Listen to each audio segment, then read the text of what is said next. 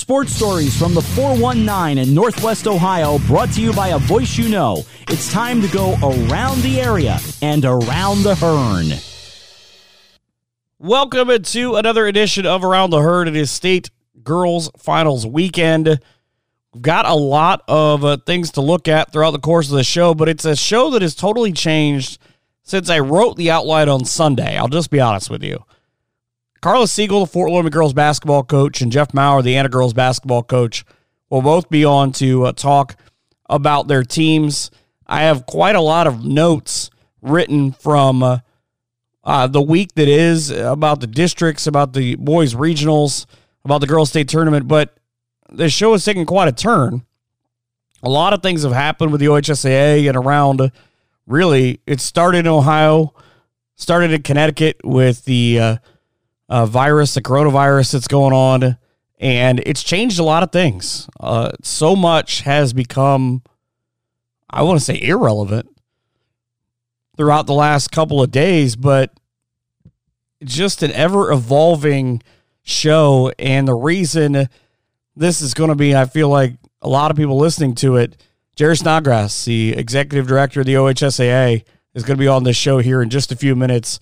He's going to talk everything that is the COVID-19 virus, and it's a very candid interview, and I hope the people who have been going at him, especially on Twitter lately, listen to it and give the man a fair shake. He's in an awkward position.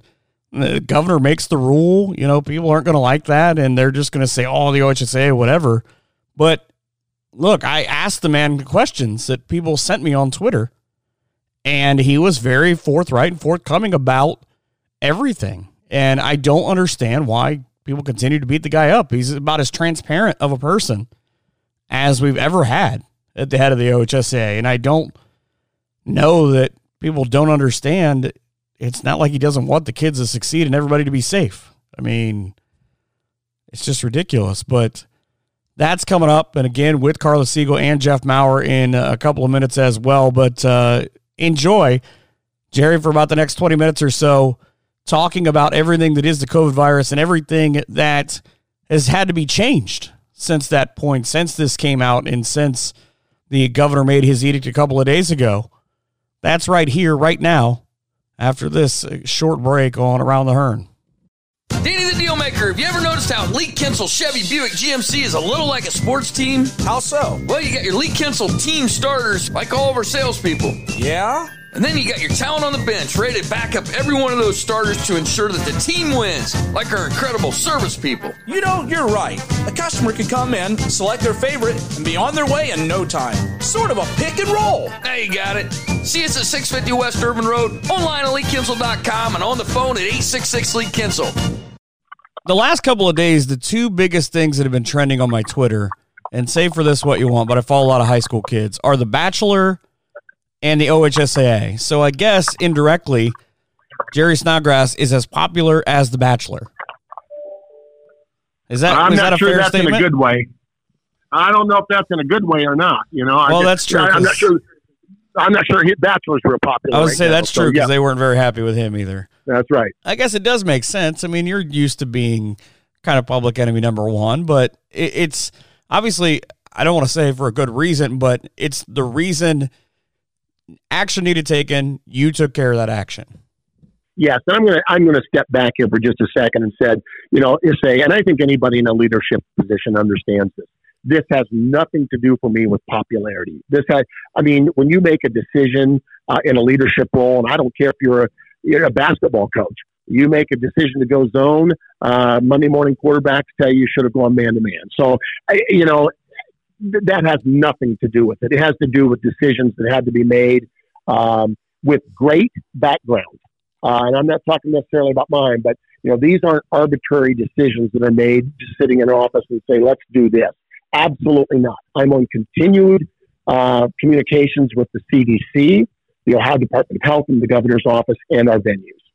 Well, and that's the thing is I don't know that enough people realize, you say background aside, but your background kind of helps give you an overview of, hey, if we do this, how will this be implemented or how will people react to it?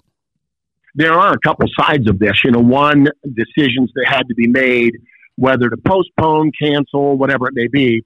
there's also the logistical side. If you decide to go forward with doing a certain thing, a good example of this, there were tens of thousands of tickets sold across the state for our regional boys tournaments. Tens of thousands of tickets, let alone the tens of thousands of tickets that have been sold for the boys and girls state tournament and wrestling.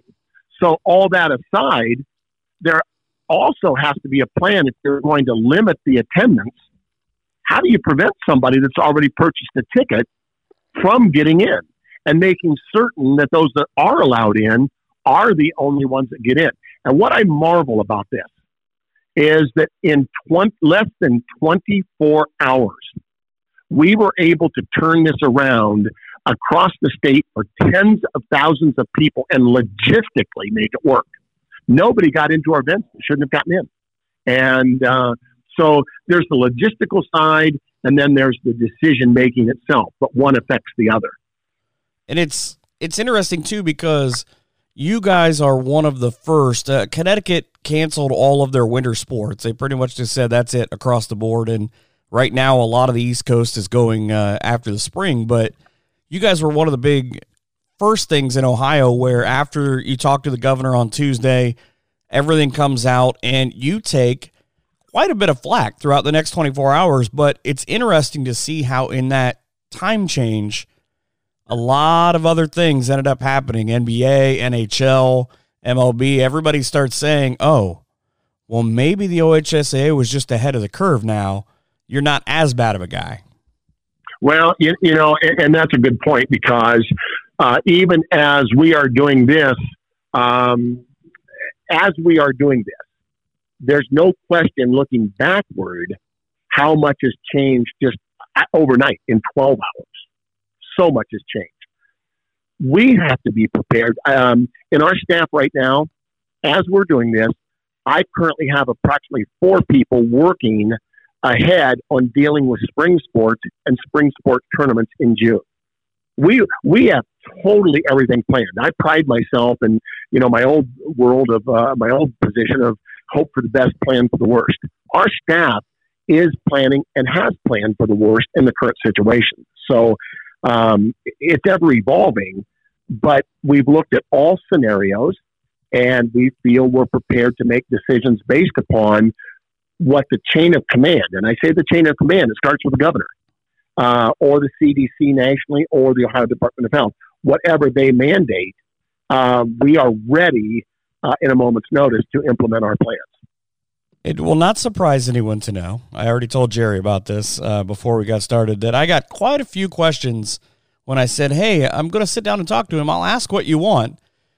The couple of questions, one says, I would ask why they've ever allowed fans in the past if they are restricting for the flu. If you're going to do that going forward, there's always a flu virus, is there not? Or is this, the actual question ends with, do you not know this is a strain of the flu? Well, it is not, first of all. But second of all, it's a virus that is extremely contagious. We are taking advice from the Center for Disease Control. Everybody in the nation is taking that advice in the healthcare world and the Ohio Department of Health. The CDC has made it very clear that, number one, we are not out in front of this. Don't say that because we're not. Two, it will get worse before it gets better. That's a given, and that's already shown to be true, and it still is true. But thirdly, and I think as important as anything, is this just isn't about, it's not just about the flu or what's worse than the other one. This is about slowing down a pandemic. And one of the main reasons is the healthcare system, if it continues, cannot handle what could happen. I mean, they were on television this morning. There aren't enough respirators that exist to deal with this. So the slowing down of this potential pandemic is what's so critical in this. And it's crazy how the last 24 hours, it's interesting because a lot of these questions that I've gotten, you guys have actually answered since that point, since Tuesday, but they don't, they don't exactly exist in the terms of how they were asked, because a lot of things have come out. Italy, I believe it's 16 days. I think we're behind Italy, and it gives us a chance to do some things. And Cleveland Clinic came out today. They said that they are going to develop their own way of cutting down the waiting time for a lot of it. And I feel like maybe finally we are sort of turning that corner to change the idea on this. Well, and I think one of the big things that's come out of this, and basically what the basis for our decisions have been that the best way to slow this down, the best way, is to eliminate mass gatherings. And that's why the limitation on attendance, all these things to eliminate mass gatherings. You'll notice that the Columbus Blue Jackets initially did not heed the governor's recommendation. And that is exactly why the governor has then come forward and is issuing today an executive order.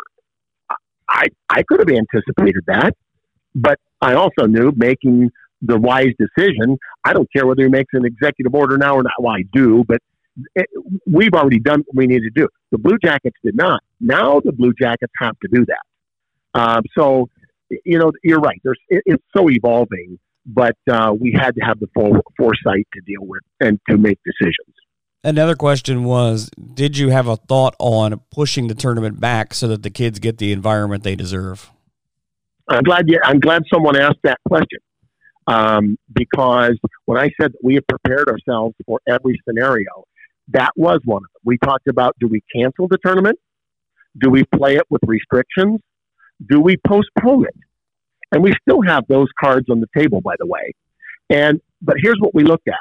And this was taking advice, knowledge from the CDC in terms of that it will get worse before it gets better.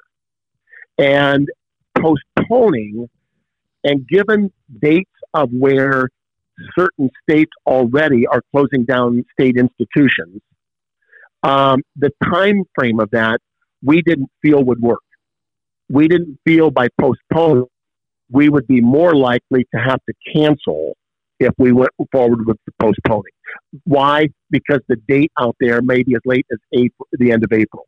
And just common sense from our world, we work with it every day, that experience that in May would not be, it would not be valuable. So to say that we would postpone it till then for a greater experience, I'm not convinced it would be. And that was the decision we made. The time frame we did not think would work.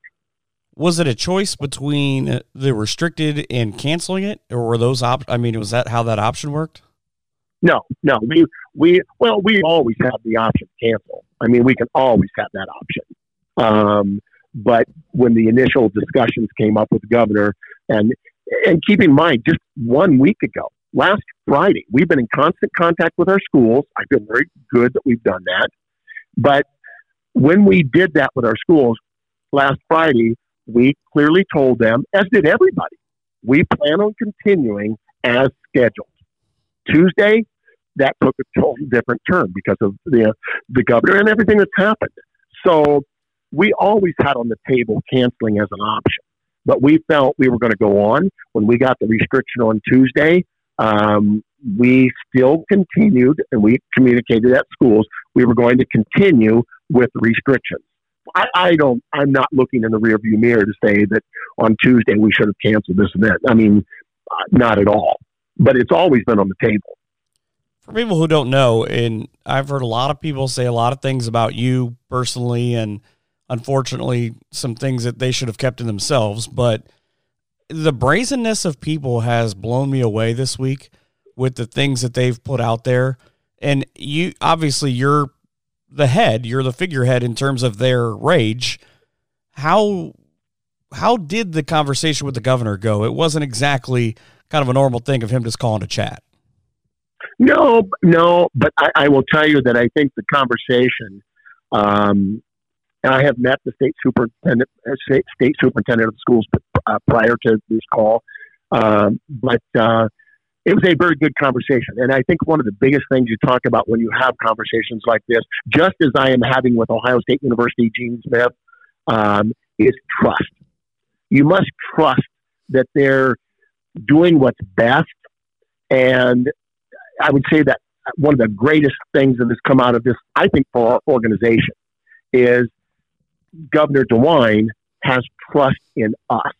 And I think that is so important. You know, we've had struggles in the past year or so, now a longer time than that, with legislative issues getting involved, you know, in our business, from transfers to international students, things like that. We've had not had much success. Trust me, I'm not trying to play any political card because I despise that word in this business.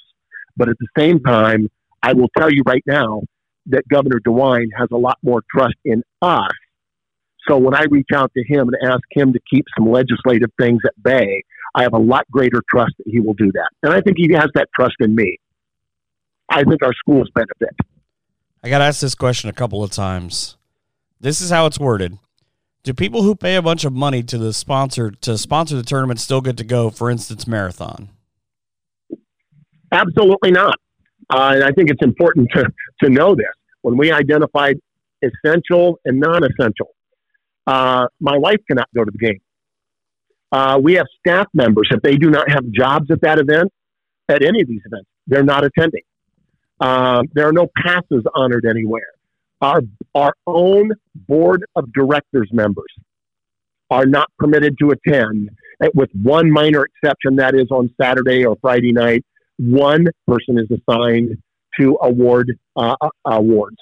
I mean, other than that, no board members. And let me tell. And by the way, that includes wrestling. We have to remember that that's big in wrestling. So this is across the board.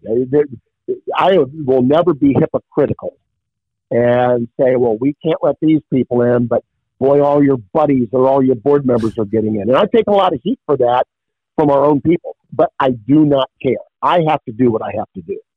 Well, and it's interesting that you answered it that way, because the person's follow-up was, will he and the other OHSA administration be allowed to go? When he answers yes, how is it fair he gets to go, but the community that supports these teams all year cannot? The only people from our staff, I think that's the way the question was worded, but the only people from our staff that can go are those that have working duties. And, it does take people to make the event occur, you know? So, and I have assigned duties. I used to do the main role of this tournament. I have assigned duties there. Otherwise, you know, I don't say I don't want to go. I mean, but I wouldn't go.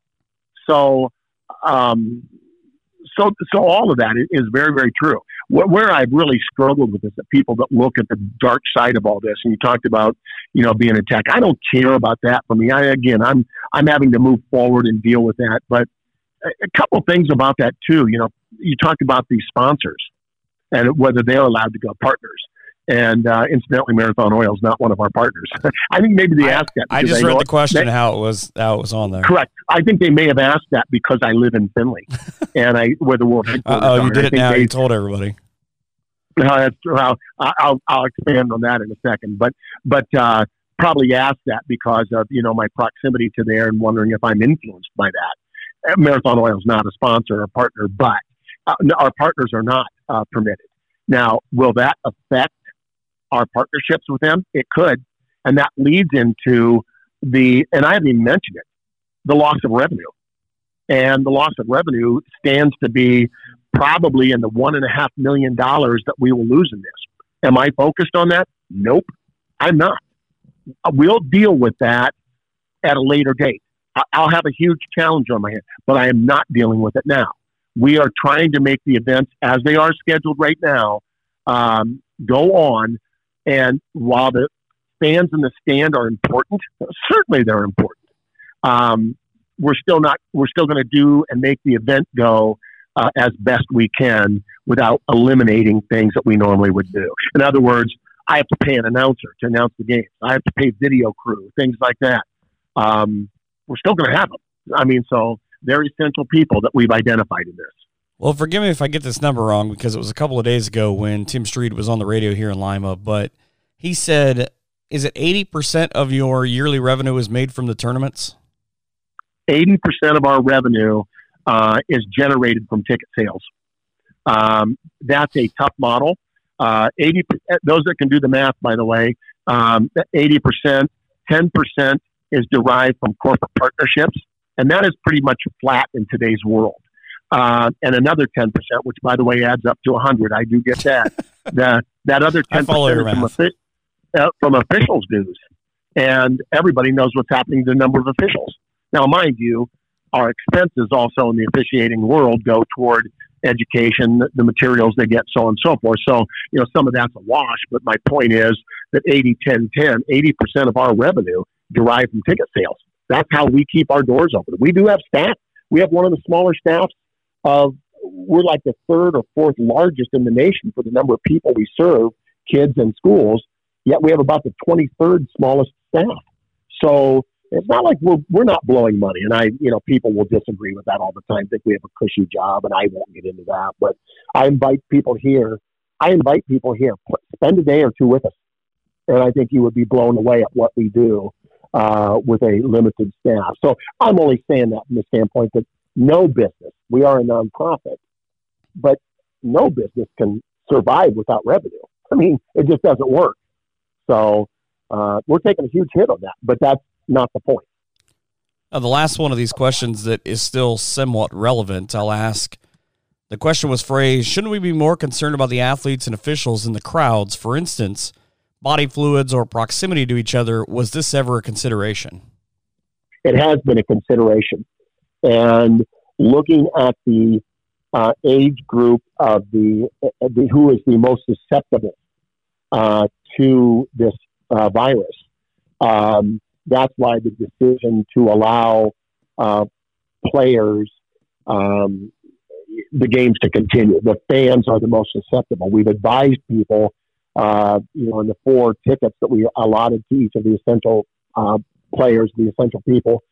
We've even given advice, please think about who you're giving or who you're allowing to buy those tickets because of the, whether they have underlying medical conditions or so on and so forth. So, we are definitely concerned about the athletes.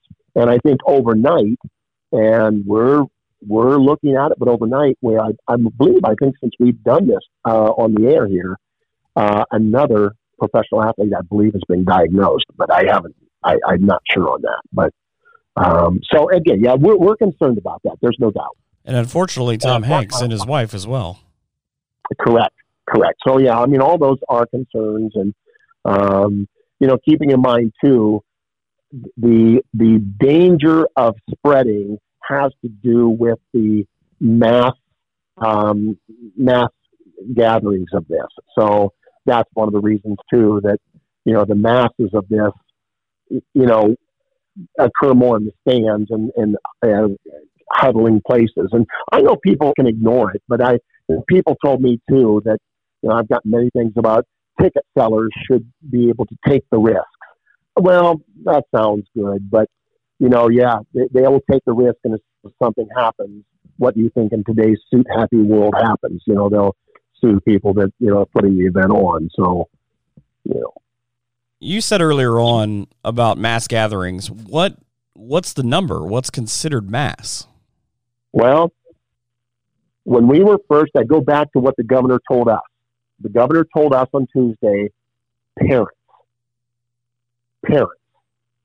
And we settled on a number, and that number being 4. And when we did the math, I think we're about 280 or something like that total in the stands. I'm not sure. But either way, when the Blue Jackets and others eventually did cancel their event, actually really after the news conference on Wednesday, Governor used the word mass gatherings.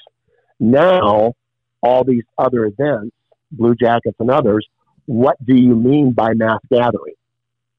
And I don't know this, but I believe the state of Washington was the first to identify that number being 250. So when he identifies that today, and we probably were trying very hard to know before he does his news conference what that number is going to be, that could once again change the course of things. Well, and it's interesting too, because a lot of these small communities are all I know Fort Loramie, for instance, brought in a giant screen at the high school, and they're probably going to have the town. Yeah. And people have thrown that in our face, of like, well, why do you allow that? I can't control whether they're doing that or not. I mean, that has nothing to do with us. Would I advise it? Of course I wouldn't advise it. Are they taking any risks? Yeah, they are. But I have to control what I can control. Well, and I've been told that quite a few people from Route 65, Columbus Grove on Friday, OG on Saturday, as they were last night, apparently, are going to be outside the Stroh Center rooting their teams on. Yep, I've heard that too. Yeah. Which I get that. Which really, though, is kind of cool, though, because it shows how deep that pride runs in these little towns. Yeah. Oh, 100%. Donovan Mitchell, 100%. The Utah Jazz, by the way, was the young man you were talking about. Yeah. Oh, yeah. You're right. It just came across Twitter. If you get one big thing or one takeaway you want people to know about you or the OHSAA or the handling of this, what is that? It is that, number one, the safety of our people, fans, students, is number one. Absolutely number one. Number two, if people think that we lack emotion for the importance of high school events, I can assure people that we don't. Our administrators administrating the sport right now, both wrestling, ice hockey, I actually administrate ice hockey, but basketball, ice hockey, wrestling are devastated because we know the experience that this is for our kids. We pride ourselves on those kids coming out of the tunnel this year at St. John and the smile on those faces knowing that they've reached the pinnacle of a goal. We can't discount that. We also can't set it aside and risk safety that we're entrusted to do. So I think people should know that. They can disagree. They can totally disagree. But we are entrusted to make those decisions, and I will not back down from being responsible for those decisions. I have to ask you this before we go. Are you a good hockey player? Played intramural hockey in college. That doesn't say much, and I learned to play hockey or learned to skate on the Park Pond in Upper Sandusky, Ohio, before anybody in America knew what hockey was. So am I any good? Absolutely not. Do I love the sport? Absolutely. How popular are you in Upper Sandusky right now? I don't know. I'm supposed to get inducted into the Wyandotte County Hall of Fame here in April. I'm waiting for that letter to be rescinded, because Upper Sandusky is in the regional tournament. And I'm sure there are some of my relatives. And that's another thing. People are going to ask me if my relatives in Upper Sandusky can get into those games. They absolutely cannot. Not one single relative of mine, and I have many there, were granted any kind of special permission to get into that game. Well, I know you are a very busy man, and I always appreciate whenever we're able to sit down and spend some time together. You got it. Thank you so much. You bet. Thank you for helping us tell the story a little bit better, too. My pleasure. And God bless all the kids that are in this and the fans, and appreciate the understanding even when they disagree. That is the most accessible man on Twitter in Jerry Snodgrass, the executive of the OHSAA. Back with more after this. Danny the Dealmaker, have you ever noticed how Lee Kinsel Chevy Buick GMC is a little like a sports team? How so? Well, you got your Lee Kinsel team starters, like all of our salespeople. Yeah? And then you got your talent on the bench, ready to back up every one of those starters to ensure that the team wins, like our incredible service people. You're right. A customer can come in, select their favorite, and be on their way in no time. Sort of a pick and roll. Now you got it. See us at 650 West Urban Road, online at LeeKinsel.com, and on the phone at 866-LEE-KINSEL. Back as we preview the state tournament, talking to Carlos Siegel, the head coach at Fort Loramie. And, Coach, first of all, congratulations to you guys on this run. Hey, thank you so much. These girls have worked so hard all year long. They really play for each other. They love each other on the court, off the court, and it's so nice to see them reap the benefits of all their hard work and their dedication to the game. And it's kind of, you talked about it in the teleconference this morning with a lot of the media, about the growth of this team, about where the freshmen were when they got there, and you guys are kind of finally able to get over that hill, so to speak, to get to this point. Yeah, I mean, my senior class, they've been with me all 4 years, and their freshman year, we were quite young with 4 freshmen on the team and lost in the sectional finals. And the following year, they're sophomores, but now we have 3 freshmen playing with them. And somehow we managed to put together a great season. And I think we went 22-6 that year and lost to Minster in the regional finals. And no one likes to lose, but we were ecstatic just to be in that situation. And then last year, you know, where they were juniors, and I still felt like we were still a young team because there were no seniors on the team. But they just kind of gelled really, really well last year. And we had a great season. And unfortunately, we came up short against Minster in that final game. Minster is a phenomenal team with all the players they had last year. So this year, you know, those little girls are seniors, Kennedy and Macy and Marissa and Taylor, and they have just been awesome leaders.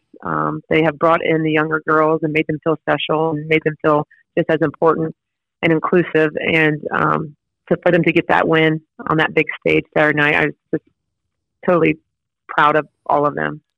I know that you guys obviously don't buy into it. You just go in, do the work. But I remember thinking and talking to Denny Cisco when we were at that regional final game a year ago, looking at your roster and looking at the composition of how those girls played, how important they are to your program, and thinking you guys have to be the benchmark everyone's shooting for next year. And have the girls, or maybe you, felt any of that pressure this year? You know, maybe 7 or 8 years ago, I would have. I guess maturity is a good thing. I look at life differently. That's what my wife keeps telling me anyways. Yeah. And the girls, the 2 captains this year are Kennedy and Taylor. And at the beginning of the year, when we were doing our rotating lineups, I would touch base with them and say, hey, you know, is this good? Is it causing problems? Are people like unsure like what their role is? And they're like, no, everybody's great. You know, they're working hard. Everybody just wants to do well. And I would just check in with them. And then once we went with the starting 5 and stopped the rotating, I checked in with them. They're like, fine. And I said to them one time, I said, do we need to talk about this undefeated season that we're having? I mean, are you guys feeling pressure? And Kennedy Gephardt looked at me right now. I said, we don't even think about that, Coach. We really don't. I said, okay. I said, how about the number 1 ranking? I said, do we need to talk about that? I mean, she's like, no. She's like, nobody's ever mentioned that either. She's like, we just want to go out and play ball. And I said, okay. And I turned around and walked away thinking, if they're not talking about it and they're not thinking about it, then I sure in the heck am not going to open up Pandora's box. So to them, it's work. It's come to practice, work your tail off, do your job, get better. And when we get on the court for a game, they're playing for their teammates. The outside noise, the outside distractions really aren't there. That's what they're telling me. And they're just playing for each other. That's an amazing amount of just thought process for 14, 15, 16, 17-year, 18-year-old girls. It really is. And I wonder if the senior class hadn't played for me all 4 years, if that would be different. You know, normally you just get girls for their junior and senior year. You know, you just have them those 2 years. But the senior class, you know, they've had varsity pressure for 4 years. And I think that maybe the maturity part there for them is just like, hey, you know, this is what it is. You just go out and play. Well, and I always wonder, too, with the success that the school has had, obviously baseball, football, volleyball, basketball, in the last couple of years, how much of that is, you know, kind of talking to your classmates of maybe you just joke about 1 or 2 things and maybe they really don't think about it. That could be. The explosion of the state banners on the gym wall in the last 10 years is just outstanding. I think there's 2 girls basketballs. There's 2 or 3 baseball titles up there. There's a volleyball title. There's 2 cross-country boys titles up there. And that's just in 10 years. And I don't know, the expectations for our athletes are high. But the most important thing is that the athletes have that expectation for themselves and they strive for excellence. I mean, they work hard at it, and they eat healthy and they hit the workout room, and they're doing everything that you want an athlete to do to be successful. And just couldn't be more proud of them. Explain a little bit for people who haven't heard about it. Exactly. You say a lot, you talk about lower me ball, and Corey talks about it a lot. What does that mean? I don't know if Corey's concept is the same as mine, but it's just, we constantly preach about doing the little things because big things will happen. So it's working harder than your opponent when you step on the court. It's busting your tail every second that you're on the floor. It's, it's just being fundamental. It's good passes. It's taking good shots. It's getting low on defense. It's sprinting the floor. It's all those little things that you do every day in practice that you preach, and you just put it together, and it's called Laramie ball. And I think we're fortunate here at Fort Laramie, the girls program anyways, that our girls have bought into the concepts that the coaching staff teaches, all the way from, the freshman team, the baby team, the varsity team. We're on them about these disciplines. We're on them about these fundamentals, and they just take those every day in practice, and they just take them into a game. And if they do things correctly, that their mindset is right, good things happen. I thought it was interesting you talked about in a teleconference again about having played with some of these girls' moms, and I thought, I wonder how much a conversation between, let's just pick Dana, for instance, you look at any girl on your roster with that connection of, Mom, I feel like we're doing something pretty special, and they're able to turn around and tell their daughter, I can vouch for her. It kind of maybe makes it a little more real for the girls. I would hope so. I would hope so. I would hope that the tradition part, that's kind of hit on that earlier today. The tradition here has been set, since the 70s. I think everybody just wants to maintain that consistency of our program, and like Dana, her cousin Darian played, on the 2013, 14, and 15 state teams. I mean, so Dana was, at that age, she's like a fourth and fifth grader, and she's watching her cousin on the floor performing at a high level, and there's no doubt in my mind, Dana was probably thinking, I want to do that one day. I want to be on that state floor, and I want to make things happen. And all of these girls, have been coming to these games, since they've been in fourth and fifth grade, and they have fallen in love with the sport, and their passion for the game is so intense, and I think what's special here at Fort Laramie is, the girls that are on my court, they're not just basketball players, like Kennedy's going to Bowling Green on a track scholarship. Some of these girls, their volleyball is looking at, colleges are looking at them for volleyball. I've got cross country runners, I've got some softball players. I mean, Macy Emily, she's playing college softball at Edison. I mean, just basketball is not their life, but when they're on the court, it is. And they stay in that moment, and they're present in that moment. And that's really cool to witness and see. You start off, you get, I don't want to say a rematch, because obviously one season to another never carries over, but you get that big win against Minster. It's different a little bit, being the regular season, obviously, versus the tournament. But is there a point kind of after that game, or any point in the season, where you might have, for a second, kind of caught yourself thinking, all right, we've put in the work, we can be something special this year? Yeah. That first game against Minster, we weren't overly, we had only had 9 practices as a team. We were a little shaky here and there. We weren't fluid at all. And so, I mean, even though we won handedly, and the expectation meter in the town of Fort Laramie flew through the roof, I mean, I was like, girls, we got to do some things better. There are things that we're not doing very well. I would say it was probably game 6 or 7, and we were playing a really tough opponent. And at one point in the game, we were doing everything right. And it was like the second quarter, and we were up by 30 already. And like I said, this was a tough opponent. And I just remember sitting on the sideline thinking, oh my gosh, these girls are really, really good when they stick to the game plan. And when they are doing what they need to do, they're a really good ball club. And this could be a very special year. So there were peaks and little peaks that I saw early on. But definitely this last half of the season, I thought the Berlin Highland trip was good for us. It was an overnight trip. The girls got to bond a little bit more. That and the food's pretty good there.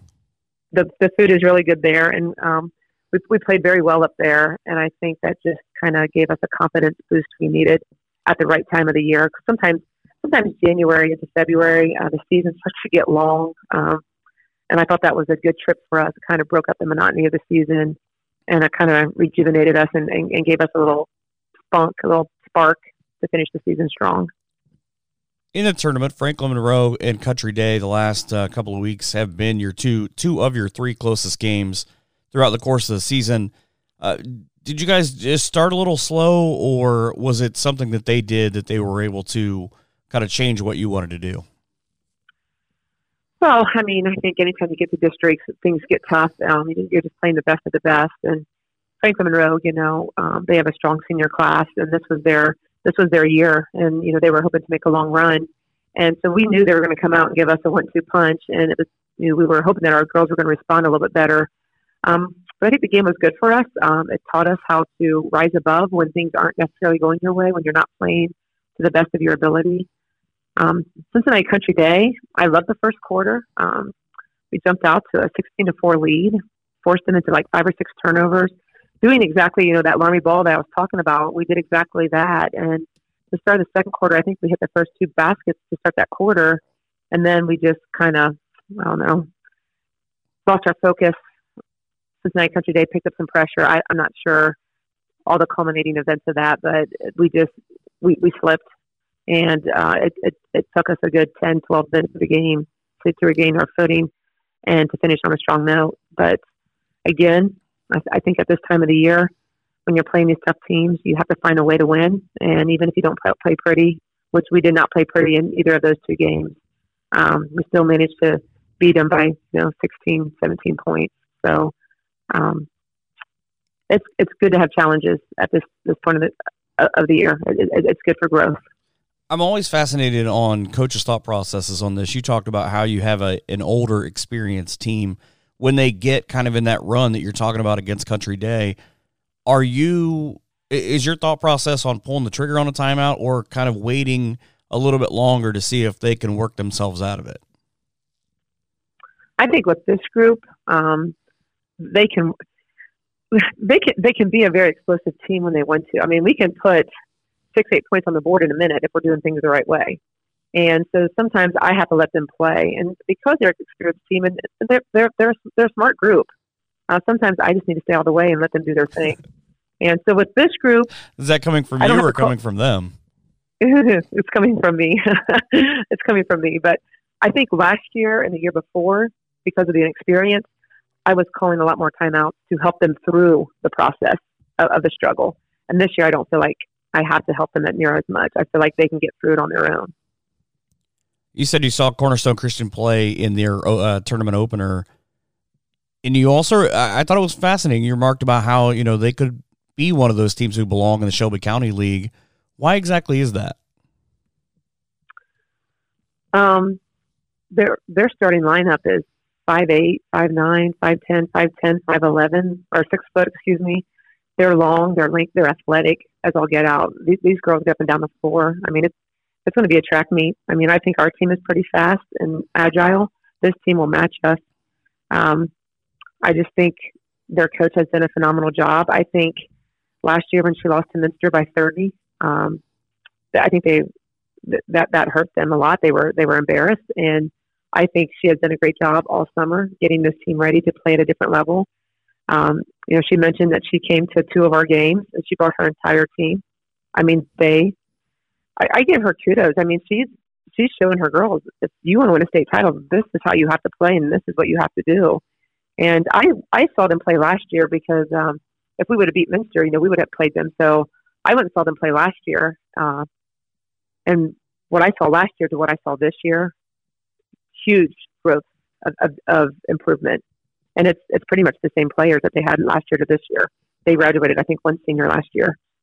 That sounds the rest familiar. Of the team, yeah, it does. But yeah, when I went to that game, and I mean, in the first 3 minutes of the game, I was like, this is a much improved team from the team I saw last year. And so I give Coach Stoff a lot of credit. She's done her homework, and her team has put in the time and the effort to make themselves better. I know for a fact that when you guys play on Thursday, you get that early game. A lot of folks are taking off work early. There's not going to be many lights on in Fort Loramie. Mm-hmm. Is playing in the smaller gym kind of right on top of you at St. John Arena, is that going to benefit the girls because they've already played in that kind of atmosphere all year long? I think so. I'm so excited to play there. I just, I was an assistant coach back in '97 when our team went. We lost in the state finals to Kalida. It's just a wonderful venue. I mean, it's more typical of the games that when you're playing like Minster and you're playing New Bremen and Anna and Rushi, and that the crowd is right there on the court with you. That is great. The Shot is a beautiful facility, and part of me will miss playing there. But it's so huge, it's so vast, and I just feel like the crowd is removed from the floor. This place is going to be rocking, I think, on this weekend. I'm looking forward to it, and I think I've only been to one of Cornerstone's game. I don't know what their crowd following was that particular game. It wasn't huge, but I love our community support, and I think that the crowd level, the noise level, will definitely be in our favor on Thursday. Well, I hope that the Fort Loramie community gets quite a bit of travels on their cars for the basketball teams this weekend. Oh yeah, the boys team. Yeah, Corey's doing a great job over there. It's a fun week to be a Redskin, that's for sure. Well, best of luck to you guys this weekend. Thank you, Mike. I appreciate that. Thank you for your phone call. That's Carla Siegel, the head coach at Fort Loramie. Back with more after this. Danny the Dealmaker, have you ever noticed how Lee Kinsel Chevy Buick GMC is a little like a sports team? How so? Well, you got your Lee Kinsel team starters, like all of our salespeople. Yeah? And then you got your talent on the bench, ready to back up every one of those starters to ensure that the team wins, like our incredible service people. You're right. A customer can come in, select their favorite, and be on their way in no time. Sort of a pick and roll. Now you got it.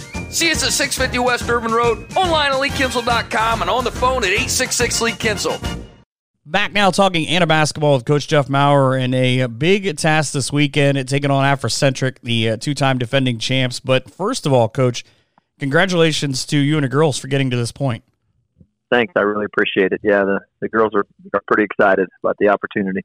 It's obviously kind of a big thing. You look at the way that your season has gone. It's not exactly like your losses on the year.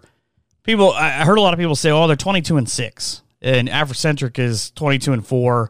Those things really don't matter, I think, at this point. Who you've beaten and who you've improved. We just talked a little bit about off the air throughout the course of the season. You're there because you deserve it.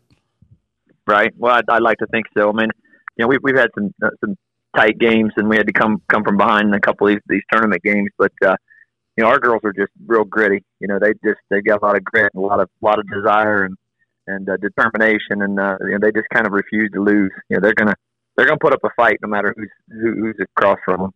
Well, and I look at your schedule. I have it up in front of me. I mean, in your last two losses, you go back and look at Minster and Loramie. They're obviously pretty good. They're still playing this weekend. And yeah, absolutely. I mean, we lost to Loramie twice, and we play all our league teams twice. So we lost to Loramie twice, and really gave them, honestly, Loramie the second time was maybe one of our better games, and we were down one at half, and really put up a pretty good fight in that game. And I think that was maybe one of the games where the girls realized, hey, we can play when we show up and really put it together. But they're obviously they're a fantastic team and well coached. And we lost to Versailles in a close one here at home before the holidays. And so yeah, I mean, our schedule I think does a pretty good job of preparing us for tournament run. How much did you learn about your team and about Versailles the day after Christmas that you kind of took into the beginning of March? Was there anything, or was it too far removed? We were a little bit of a different team by the time we played them the second time. Just confidence-wise, and we had a lot more depth. Early in the season, really, we were relying on 6 girls, and we had some sophomores that we knew and we felt confident would progress as the season went along. We'd get more contributions from them.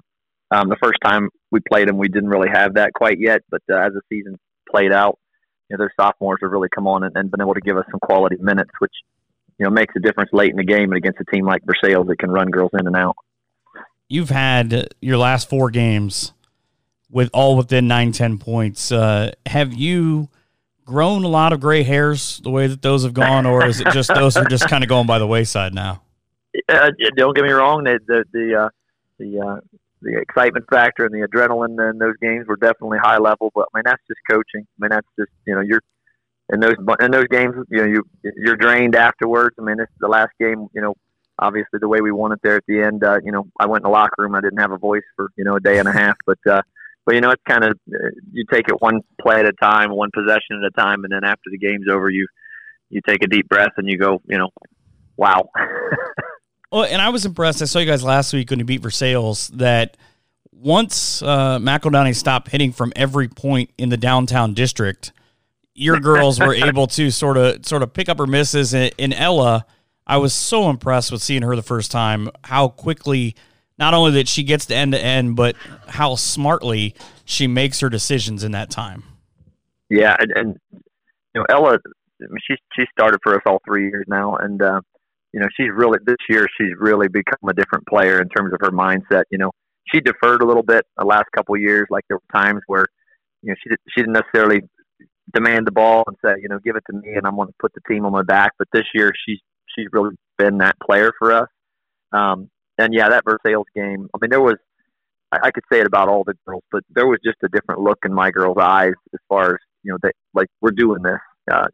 They remembered the way we lost last year in the tournament to Versailles, and they really came with a different fire and determination about that game, and just the grittiness and the effort in that game, and they executed too. We had some girls step up. Michaela Ambus, that's a girl that doesn't get talked about a whole lot, but plays outstanding defense for us, and she had 8 points, and really when Ella went out in that game in the first half with some foul trouble, and that's where Michaela stepped up and really kind of kept us where we needed to be for when Ella returned. So we're getting a lot of contributions from a lot of girls right now.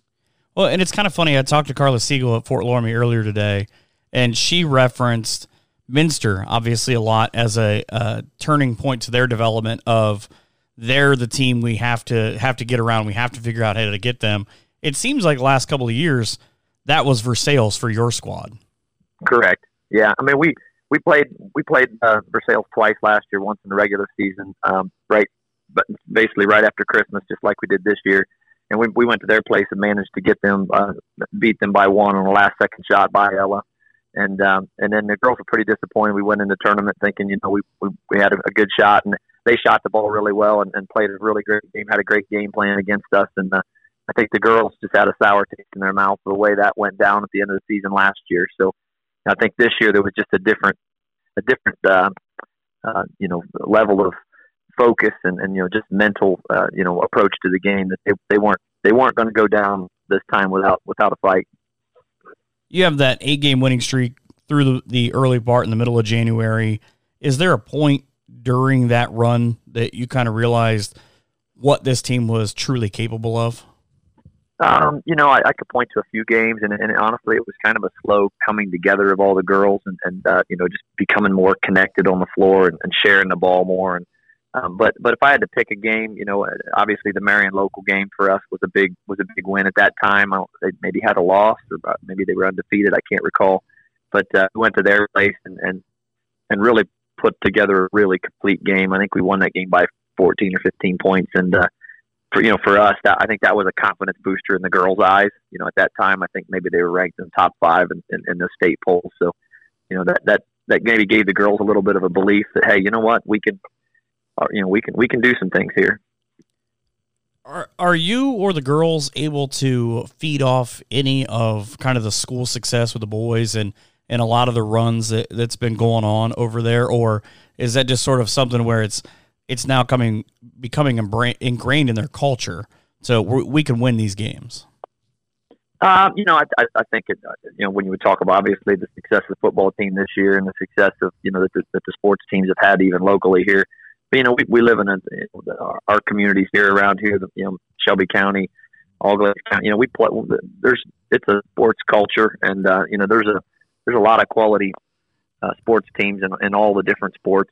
But definitely playing in the Shelby County League and playing against Fort Loramie and those types of teams, and Minster and the like to Versailles and those teams. Playing those types of teams really give us, I think, an edge when we get into tournament where, we've been there, we fought those battles and so forth. You go into, I normally say the biggest gym this weekend, but obviously that's not the case. Is there a special thing, or does St. John's, kind of the Flip, hold any significance or specialness to you? Not personally, just from the standpoint of, I remember going there as a kid and watching Botkin's boys were in the Final Four, when I was a young kid with my dad. So I have that memory. I probably don't have quite as many memories. I know it's a special thing to my dad.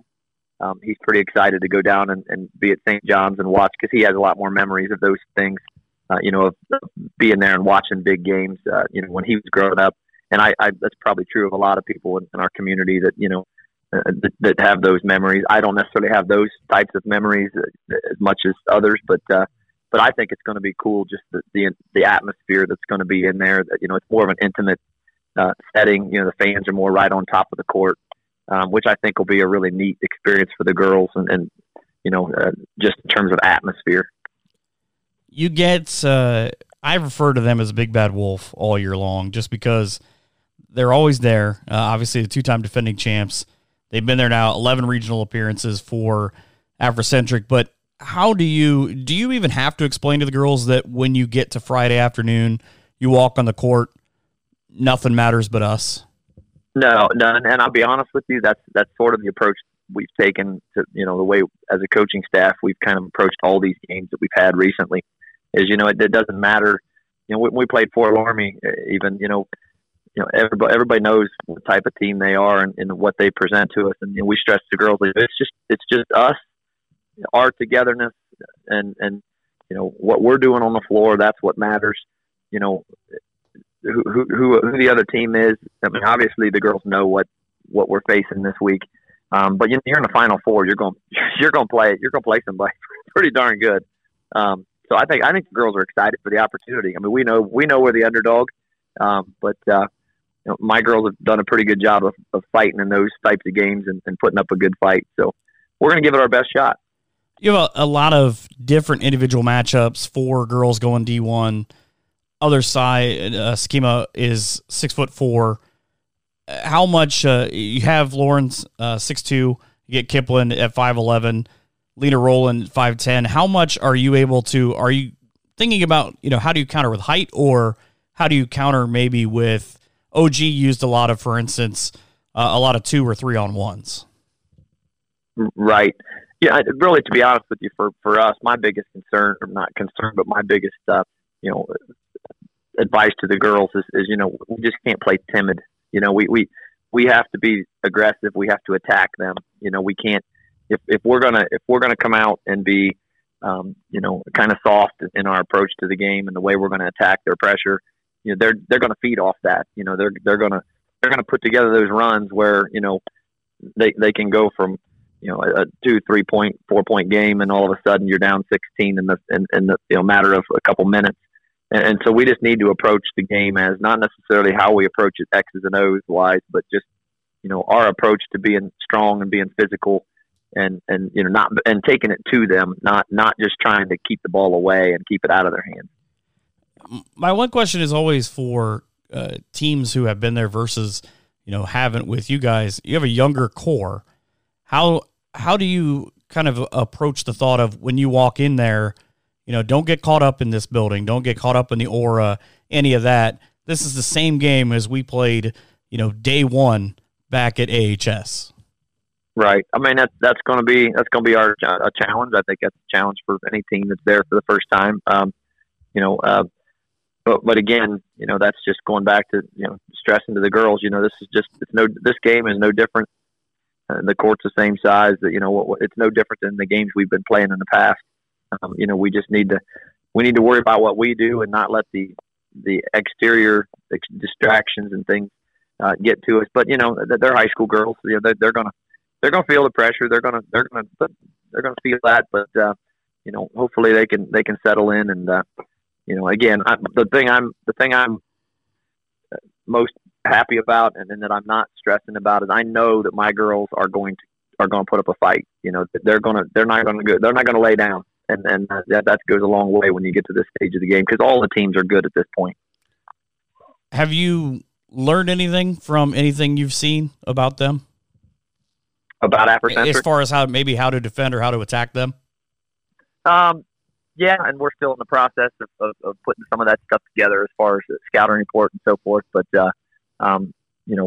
we recognize that their length is, and their pressure is something we're going to have to contend with. And they're really similar in some ways to the team we just played. Purcell kind of did the same, pressure. They don't let you run a lot of sets. They switch screens. So this is just a continuation of what we had to prepare for there. Obviously these girls are, a little more athletic and, a little more length obviously than what Purcell had, but our approach to some extent will be the same.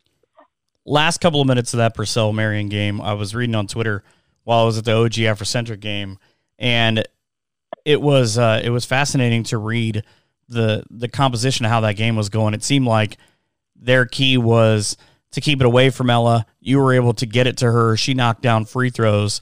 There's a timeout in the last minute and a half. What, if anything, did you really have to say to them during that timeout?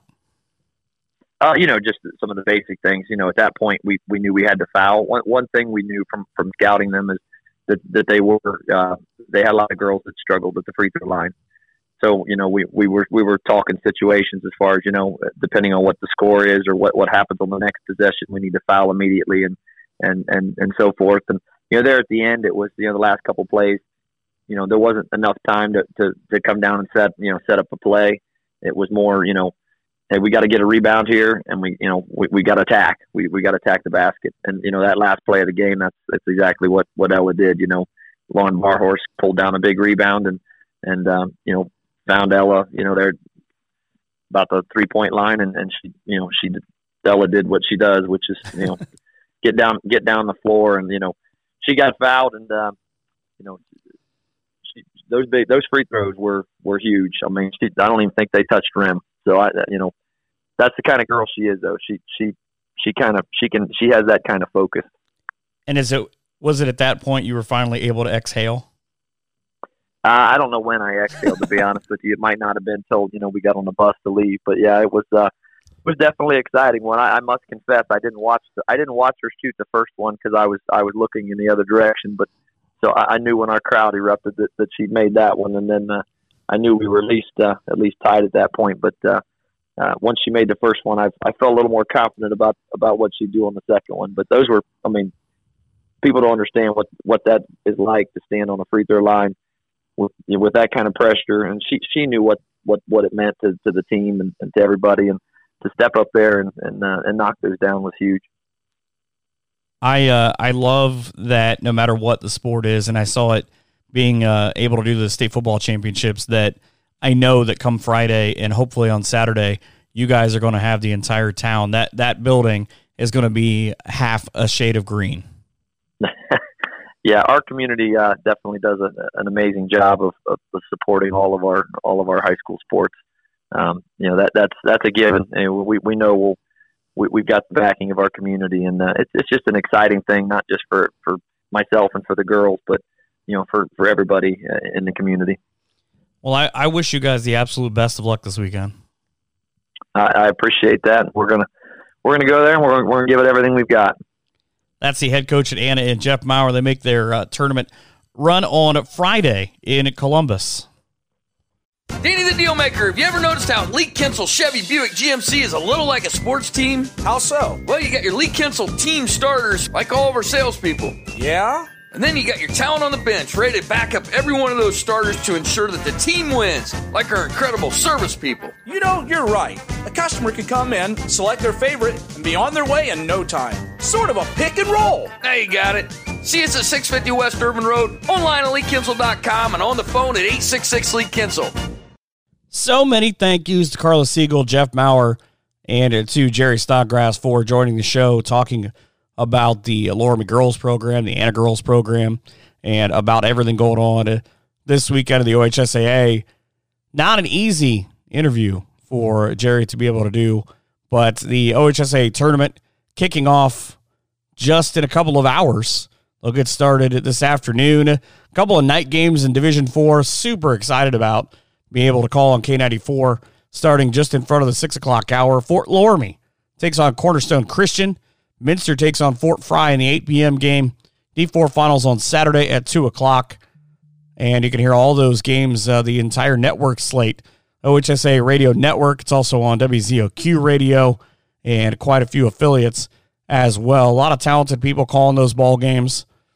Friday at 3 o'clock on K94, you can hear Anna and Afrocentric from the network, and then the winner likely taking on at Berlin Highland.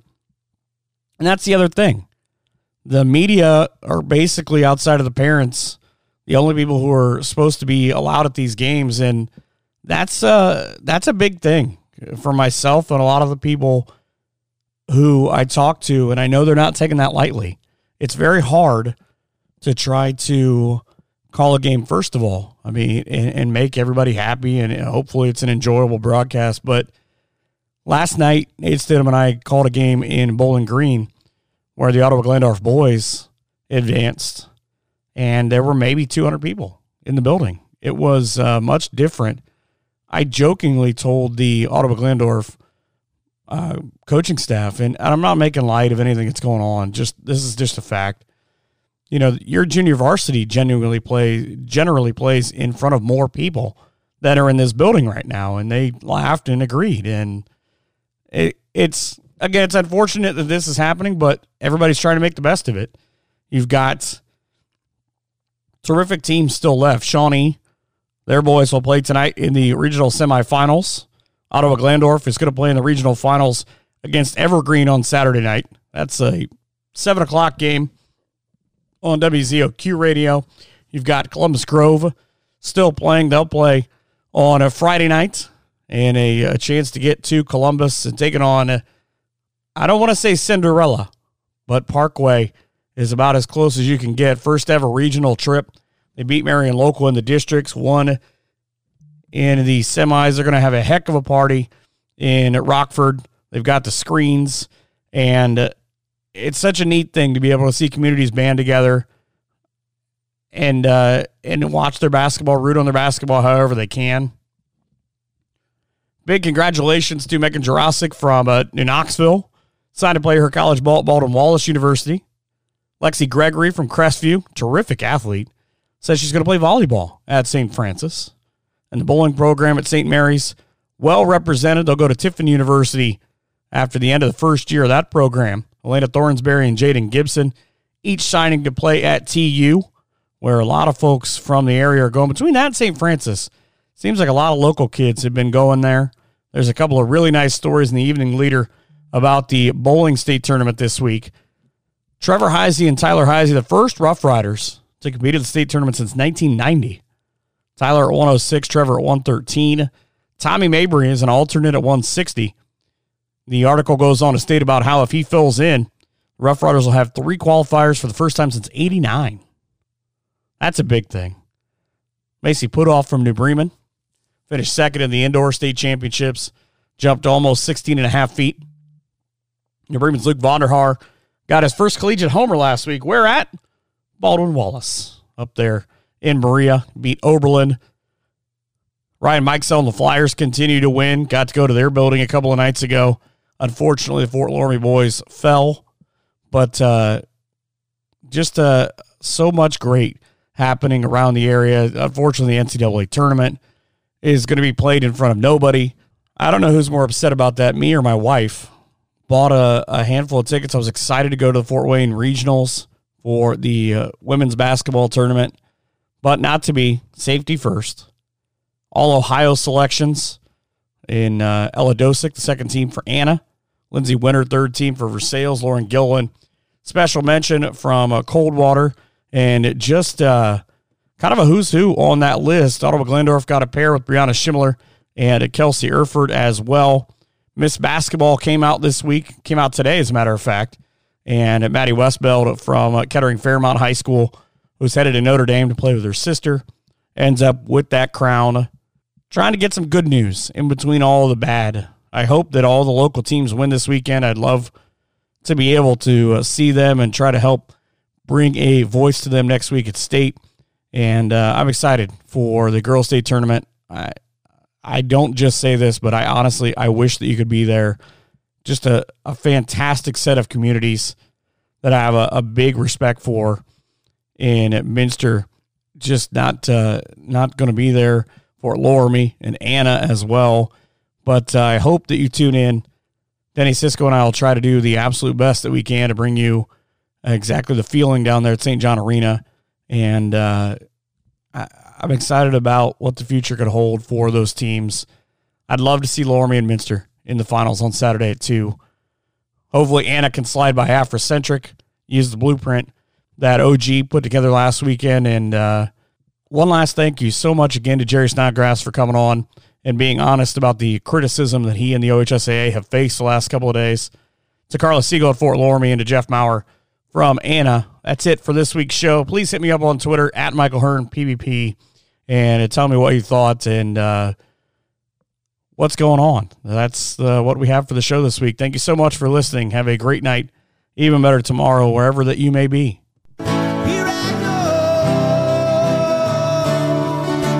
We hope you've enjoyed this edition of Around the Hearn. Come back next week for more local stories from the NWO. But until then, be sure to follow us on Twitter at Michael Hearn PBP for more great area content.